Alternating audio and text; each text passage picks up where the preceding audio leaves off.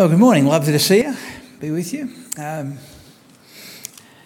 My name is Ian, and how about if we pray that God makes these few minutes useful. Father in heaven, thanks for the gift of life. Thanks for all the privileges we enjoy living in Australia.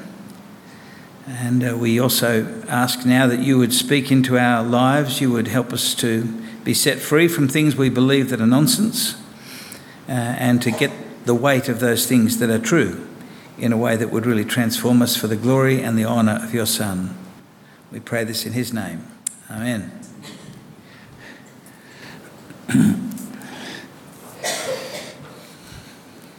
That sign, we had a senior member of church asking the other day, what's it about?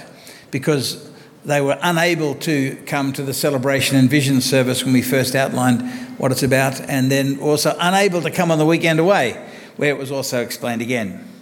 One wins one, and a picture of a harvest, and one cute little bit of wheat or whatever that is.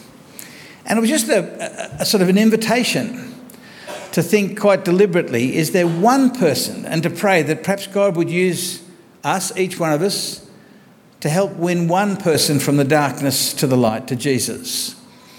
And it's not a command, it's just a thing to pray. God, use me. I'm available, I'm yours. And maybe even I will be used to help someone. What we see in Acts 10 is a one-win-one situation. It's a bit of a case study in a sense. It's probably unlike any that any of us have had, but to play our part in the Holy Spirit's work in bringing people to Jesus. Now, if I think about my own life, 4 people helped me become Christians, 2 brothers, and then these 2 other guys. This is going to sound a bit macabre, but Jack, his death was used to wake me up. His brother Simon, who was a couple of years older, I think he actually probably targeted me as someone who needed to get saved, and he spent a bit of time with me. There was a guy, Peter, who I used to row with, who I used to mock mercilessly for being a straight, boring person, but who once talked to me for a few hours, although we knew each other for a few years. And then a guy called Jeff Ellerton, who was the world's straightest person. All my other cool friends used to mock me for being friends with him. He did weird stuff like he wore shorts. And even when it was 110 degrees in the eastern suburbs of Sydney, he didn't wear shorts. He wore jeans, but he wore shorts. But it was only years later that I admitted to Jeff just how significant he had been in God helping me become a Christian, because I was very rude to him and mocked him and his girlfriend at the time. Just wondering, who do you think was there a person, even if you're not yet a Christian, who has helped you the most, perhaps in moving towards Jesus, that God may have used in this way? If you're sitting near enough to a person to talk to them, why don't you just share a sentence about who the person was who's actually helped you take this whole Jesus thing a bit more seriously or get it clearly? So why don't you just turn to the person next to you and say, it was this person or that person, just briefly. I'm sure all sorts of strange people were mentioned. In fact, in one of the testimonies that was shared yesterday at the baptism, someone talked about the extraordinary patience of those who'd put up with them in Sunday school and things like that. Now, what we see in this story, as you heard read, and the reason it was read in the order it was, with the second half first, is simply because I thought the second half might interest the kids more. The first half mightn't be as interesting. But it is interesting sometimes, as we see in various movie series, you go back to the prequel, what happened before. But this is a great story. It's a significant story. A guy called William Barclay, he's dead now, but he wrote many books about the New Testament. But he suggested the book of Acts that we're looking at today very, very briefly is perhaps the most important book in the New Testament because of the way it stands at this important pivot in history. We can talk about that. And chapter 10, as we'll see early next year, is very important. It's where Christianity bursts out for the first time from just being all Jewish people who believed in Jesus to being people who weren't Jewish who also believed in Jesus. Christianity at a human level could very easily have just stayed as part of Judaism, one of a number of the main streams within Judaism, but it didn't. It burst out so that often people are surprised when they hear of people who are Jewish people and Christians. I'll mention one later today, who are sort of the seed of Abraham but believe in Jesus. So we're going to look today at how God does this, how God brings people together, and how God can work quite secretly at times in sort of matchmaking people that he can sort of bring life to some. So we're going to look at the secret hand of God, the simple message from God, and the surprising work of the Spirit of God. So firstly, the secret hand of God. Now, if you heard it read, I'm going to assume that you were listening and you can remember much of it. Scene 1, it's in a few scenes, quite clearly broken up. Scene 1 is Cornelius, the Roman centurion, and he's a godly man. He's not Jewish, but he's sort of looking in through the window of Judaism. And we know there was a whole group of people like this in the ancient world who, in spite of their being brought up as Romans or Greeks or Egyptians or whatever else, they could see that the Jews had something different. And they were often called God-fearers. Cornelius was one of those. There's a description, 4 different things which mark him out as a God-fearing man, a praying man, and a man who also gave generously to the Jewish people. He's at prayer and an angel turns up. Interesting, later on he describes him as a man. Because sometimes when an angel turns up, it's not entirely, they don't all flap around with wings like in stained glass windows. So Cornelius, who's seeking God, is given a message through the angel. Then we go to scene 2, which is Peter, the disciple of Jesus, who denied him 3 times, the old fisherman. And he's been doing various work for God, and he's finished up in a township called Joppa, which is actually where the city from which Jonah fled away from God, taking the message to God to others. He's at Joppa, and Peter is hungry. He's waiting for lunch. He goes up on the flat roof, which has got a view of the ocean. He falls asleep, it seems, and he has that weird vision of the sheet coming down, and it's full of animals, creepy, crawly animals, all sorts of animals, many of which Jewish people are not allowed to eat. And the voice, seemingly from God or an angel, says, "Peter, rise, kill and eat." And Peter says, a classic Peter expression, "No, Lord." You kind of got to choose which one you're going to go with that one. You either go, "Yes, Lord," or "No, whatever." But Peter is blunt and straightforward. "No, Lord, I'm not going to do it. I hear what you're saying. I am not going to take up and eat. I've never eaten anything that isn't clean."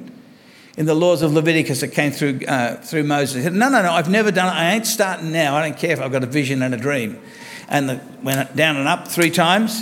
3 times he's told, "Take up, Peter, kill and eat." 3 times. No, he ain't going to do it.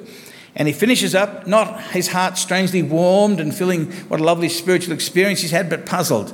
And we're told twice that he's trying to work out what on earth it means. Scene 3 is when the messages from Cornelius, who the angel had said, "Send to Joppa, it's 2 days' walk."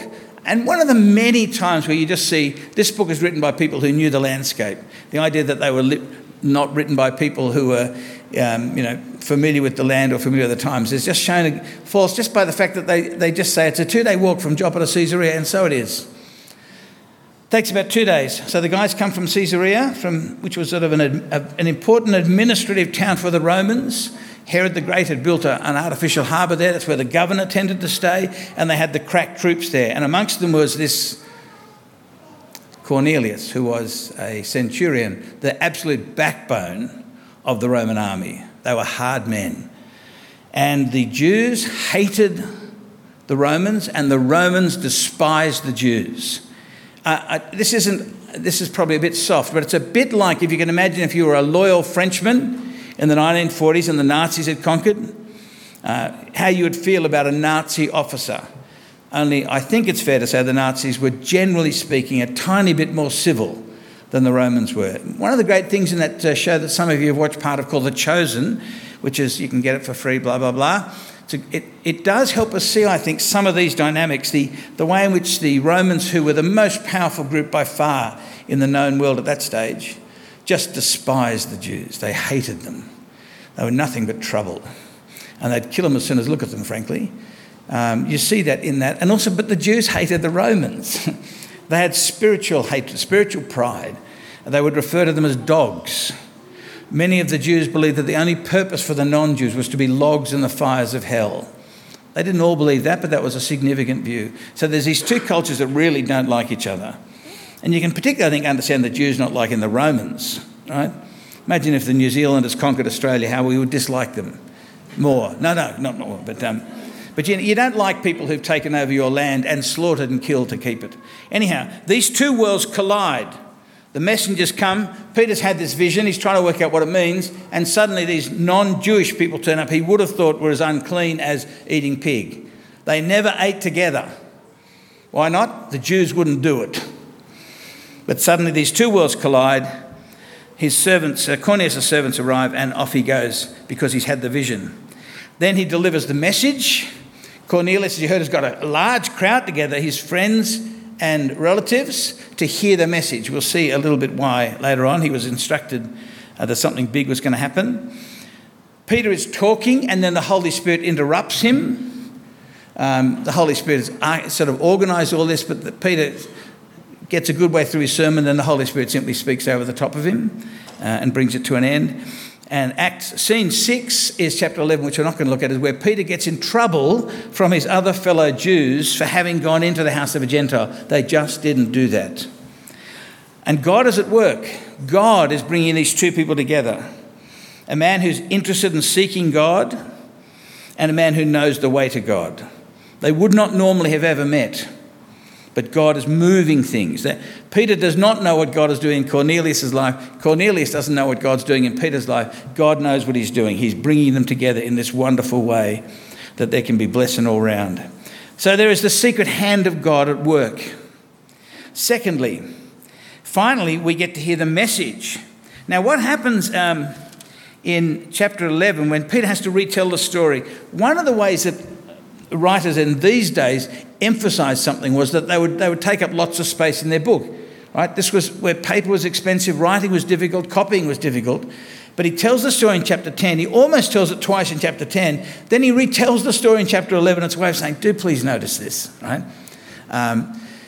And what we get, the little clue that we didn't get in the other story, is when Peter's telling the story to clear himself before his fellow Jewish Christians from being in trouble, verse 14 of chapter 11, the angel says to Cornelius, he will bring you a messenger through which you and your household will be saved. In chapter 10, we're just told, all we hear is go and get him. But in chapter 11, you hear a little bit more that you're told that this will be the message about how you get saved. Now, here's the interesting thing. Why didn't the angel just tell him? It's a common pattern in the Bible. An angel turns up but won't actually tell the gospel. They point you to the person who will.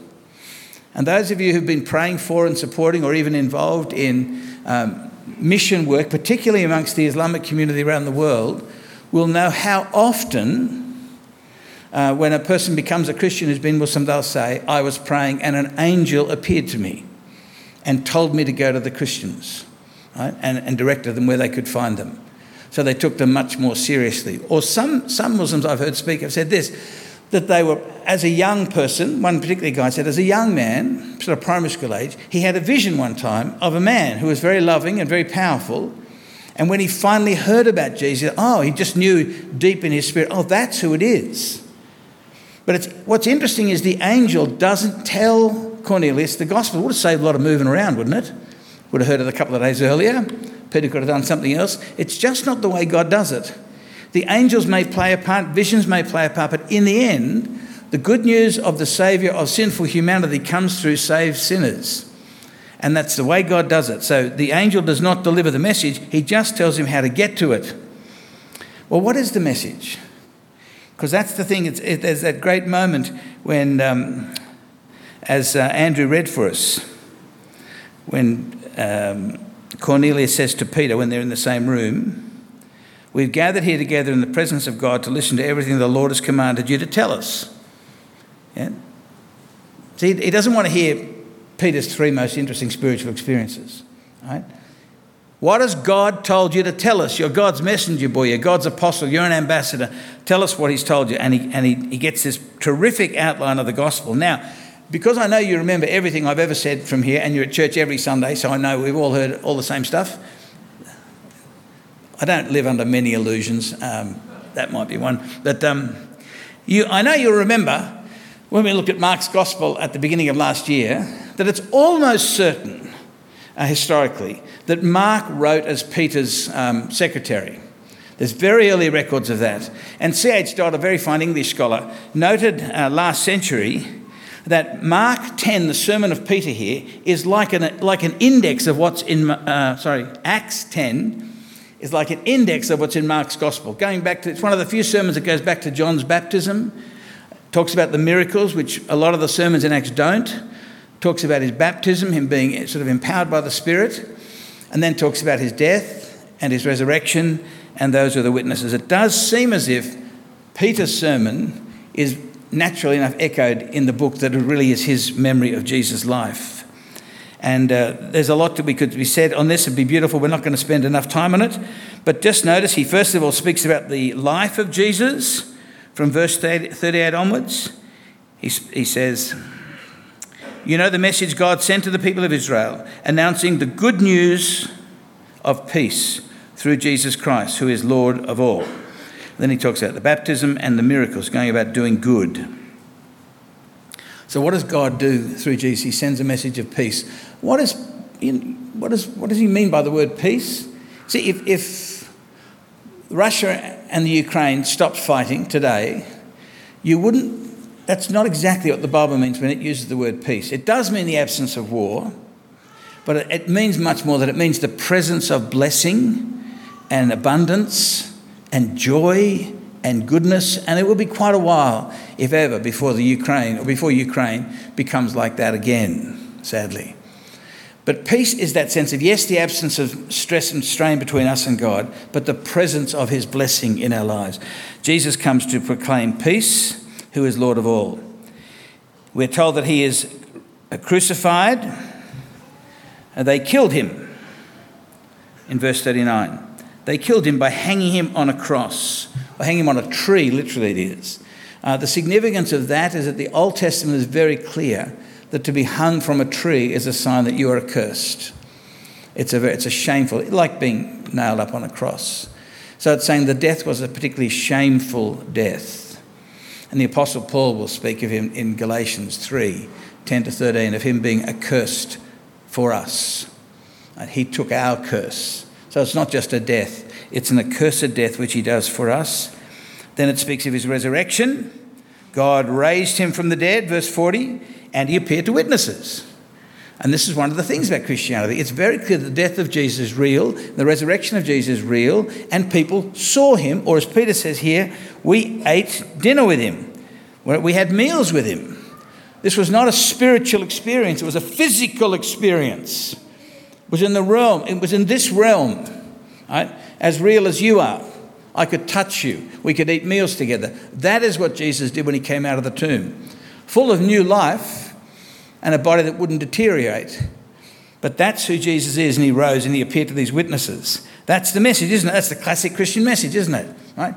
The life of Jesus, the death of Jesus, the resurrection of Jesus, the witnesses to it all. This is the classic message, the simple message that the early Christians were sent out with. Now look at verse 42.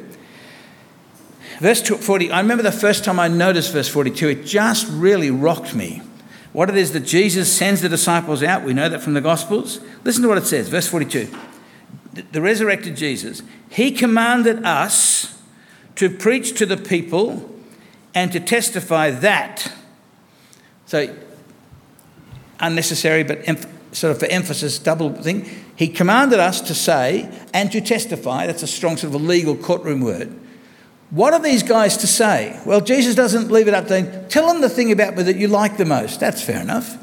No, Jesus tells the apostles what they're to say about him. And it's very interesting to see what Jesus wants his people to tell the rest of the world. Look at verse 42. He commanded us to preach to the people and to testify that, I wouldn't have guessed this in a million years, that he is the one whom God appointed as judge of the living and the dead. So Jesus commands the apostles not just to proclaim that he is the one who died for their sins and who rose again from the dead.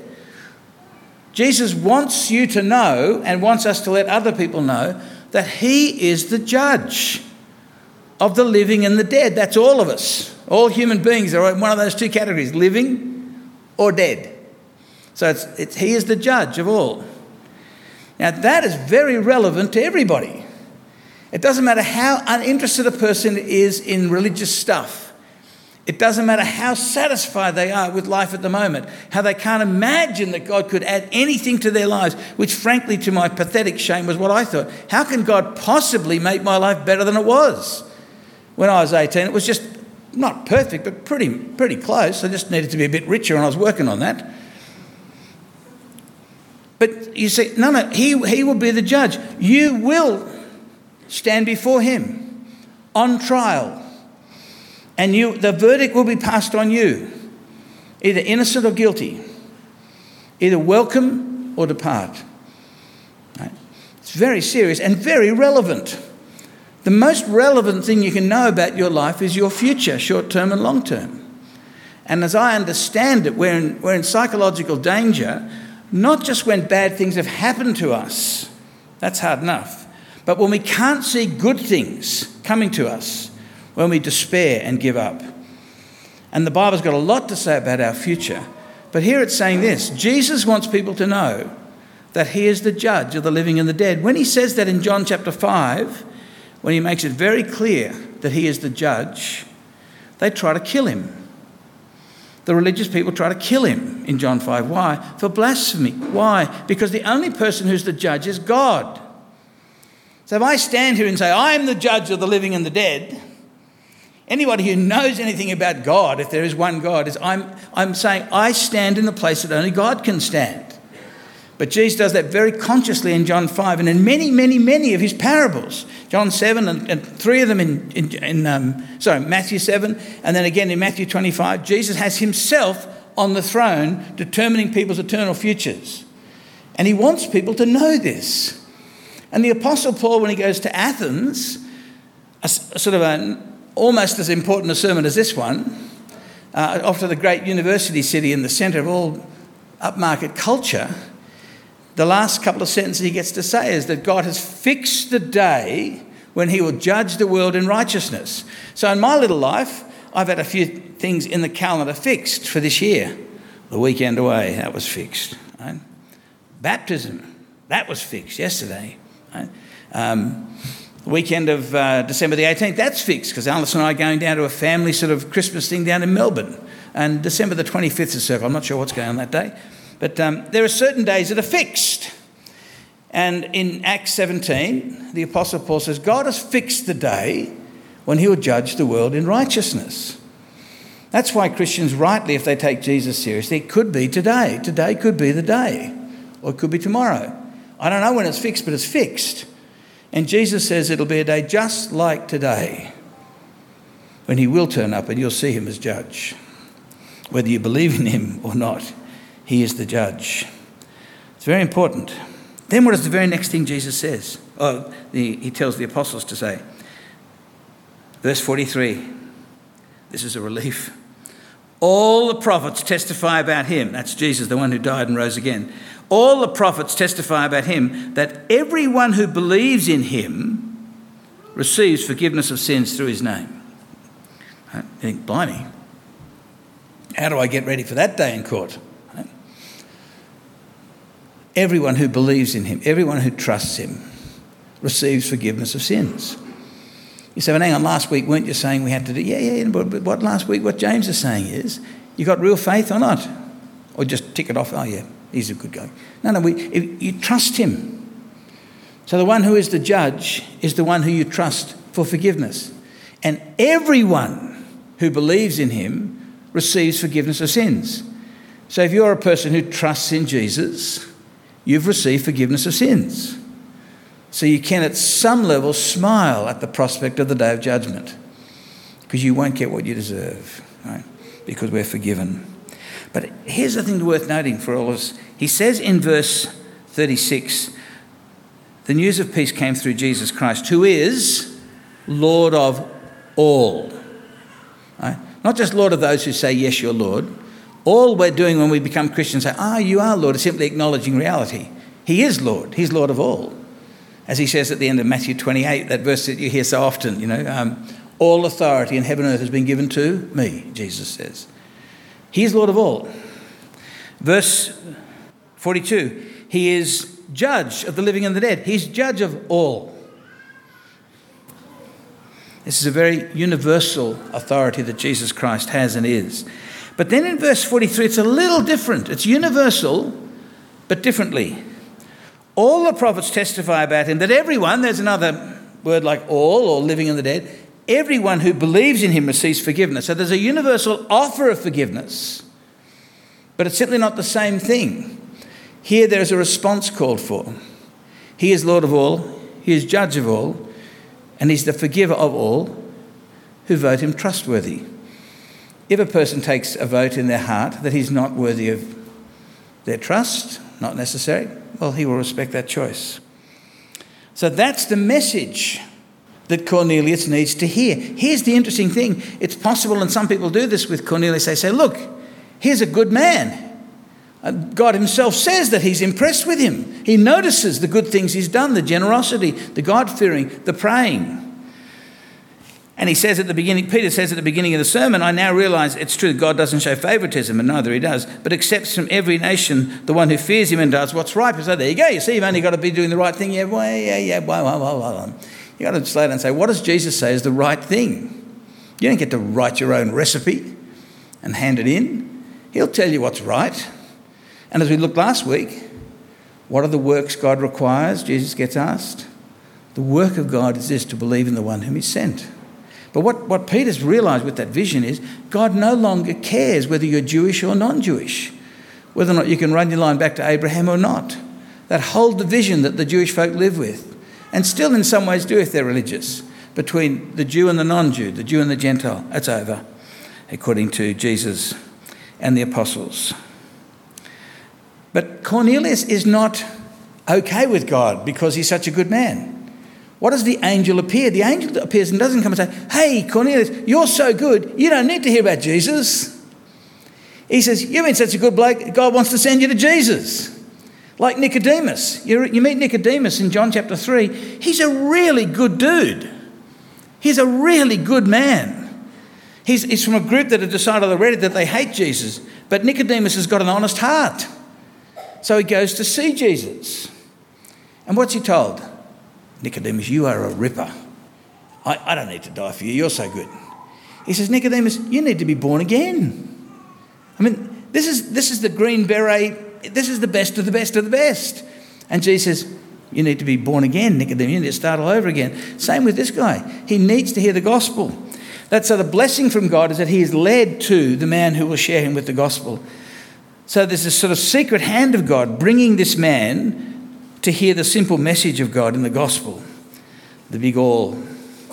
Well, lastly, it's helpful to remember, I think, brothers and sisters, the surprising work of the Holy Spirit, because all of this work in Cornelius' life, work in Peter's life, bringing them together is all the work of the Holy Spirit.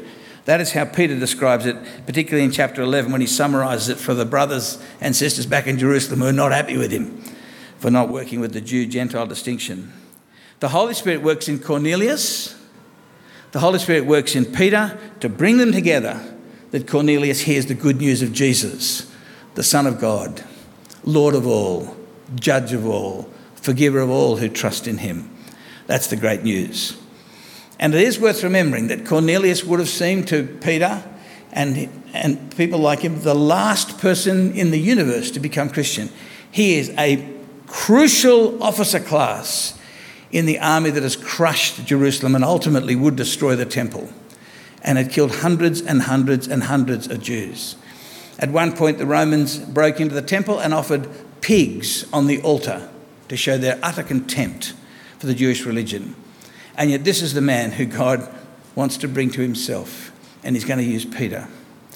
And brothers and sisters, when it comes to one wins one, can I say, think big about who God may use you or who God may save in your part of the universe. It is often the most unlikely people. I've mentioned in a previous time a man called Anthony Weiss. Anthony Weiss is a very good friend of mine. I met him I actually met him before I was serving at Shaw School. I went to give a talk, and he did something that only 2 people did in my 5 years of going to various talks. I'd give it to the students. Thankfully, at most schools, the staff were there as well to help with riot control. But only twice did a staff member ask me a question, because I'd always have a question so that we could have some dialogue. And Anthony asked questions, and it was interesting. I didn't know who he was at that stage. It was before I went to work at the school. And he was a little bit aggressive. But it was quite fun because he didn't just ask one question, he kept coming back at me on the sort of question, I will show that you are a fool. Not only a fool, you're an immoral fool by the questions I ask. And it was quite good because the boys enjoyed listening to two adults having an argument. I think they quite enjoyed that. And he wasn't all that popular, I discovered when I got there. So it actually probably did me some good. He was quite new on the staff, but he became very popular. In fact, at one stage when I was serving there, he's an atheist. He's a very wealthy atheist. His parents, that Weiss fashion stuff, for those who remember, and great benefactors of the arts. And he was sort of, if we have an upper class, Anthony was from that group. Very confident, very moral. In fact, at one stage, for some stupid reason, I thought if all the staff were going to be killed and we could only have one and we sort of would clone them and reproduce them, I'd clone Anthony Weiss. He wasn't a Christian at that stage. In fact, I didn't think he was ever going to become a Christian. But he was just such a good man. He really loved the kids. He was a great educator. He was such a plus. He needed nothing, in a sense. You would think he'll never become a Christian. He's got no sense of need. In the end, we talked and we became friends. And he began to talk about baptism. And it never crossed my mind that he wanted to be baptised. Anyhow, I was so slow on the uptake that he got someone else to baptise him. I went to the baptism up near a holiday house that he owned. And because I couldn't imagine Anthony becoming a Christian. Right? He had it all together. Why would he need a saviour? And I said to him, Anthony, how did this happen? Because he was such a confident atheist. Also a Jewish atheist, which sort of gives him an extra strength sometimes.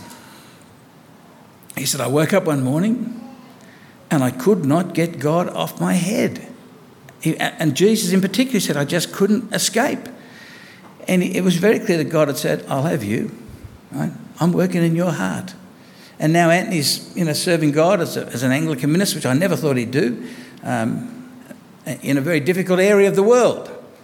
Filthy rich, but it's a sewer, like a lot of those university colleges are. And he's serving God in that place. And I'm saying, we used to go for walks together and, just to get a bit of fitness going. He'd walk with a backpack full of rocks and I'd just walk. But we were quite good friends, but I had no idea what God was doing in his heart. God is doing this secret work in many hearts. And I have shared once before that the first funeral I was ever involved with was an alcoholic guy who lived in the park in Hornsey where I was a youth minister, and he died tragically. He was a lovely man. But at his funeral, I was at the wake in a pub, which is not a place to have a wake for someone who's died as an alcoholic, but that's what we did. That's where it was held. And I was just about to leave. I was getting a bit bored and I had things to do. And I started to talk to his daughter and we chatted for a few minutes. Then she said this. She said, I've been thinking a lot about God for the last 6 months, but I don't know a single Christian. Now, she worked in a hospital. My hunch is she knew lots of Christians. Very difficult, I think, to work in the area of nurses and doctors and all that sort of stuff and not know a single Christian. Here's a woman who's really thinking about God, wants to talk to someone, doesn't know a Christian. My own theory, I think she knew lots of Christians working at Hornsby Hospital, but none of them had even identified themselves. So here's a woman who's thirsty and God's working on her heart. So can I suggest you never know who God is working in, just to be available.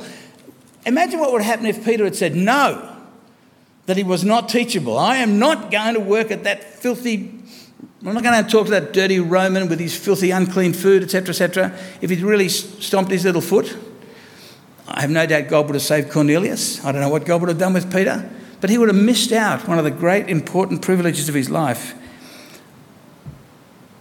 Don't force yourself to stay on the sidelines watching the game, yelling support for the game, but to be available. And God, can I be involved in one person's life? I've chosen 2.5 people for my one wins. One's a family member, not Alison. And And two people I've met since I've come down here, two men who aren't Christians, and I'm just praying that God will save one of those people. Have you chosen someone to bless by praying for them? And to do your own soul good, actually, to be ready, that God may use someone like you. You say, but Ian, I've been a Christian for 30 years. I've never led anyone to Jesus. Well, you worked for 40 years and you've been on holiday since, so you can learn new things, you can learn new skills. And that course that Andrew will run again for us, Just Listen, it is such a helpful course on how to be natural in relationships and share. And it models from Peter, because at least 3 times in this thing, Peter asks questions. Ask questions of people. If they say something rude about the church or Jesus or religion, ask them a question. How long have you held that view? When did you come to that idea? Have you met other Christians? Right? If they say something about the Bible, say, when was the last time? Have you read it? Would you like me to read it with you? There's all sorts of questions we can ask, as Peter does, gently and in a friendly way, to play our little part in what God is doing. So just to be available to God. Right? And you never know what God may do. He does like using the most unusual people, but don't rule yourself out of the game. Christ is able to use all sorts of different people to reach all sorts of different people. He's a specialist. He won't use angels. Right? He will bless us with that great privilege. All right. Well, I hope that's helpful. I hope it's encouraging, not guilt-inducing, but just to say, make yourself available and pray. Ask questions. Let's pray. Heavenly Father, we do thank you that you give to us, little broken people, full of self-doubt, the enormous privilege of sharing the good news with others who are broken like us. We do pray that you would help us to believe in your power, that you can work through us to be involved in the greatest blessing anyone can ever have, as you did with Cornelius through Peter. Thank you for those who played their part in pointing us towards you, and we do want you to use us in whatever way you like to point people to your Son. So, our Father, in spite of all of our weaknesses, we want to be available to you to do with us whatever you wish for the glory of your Son. Amen.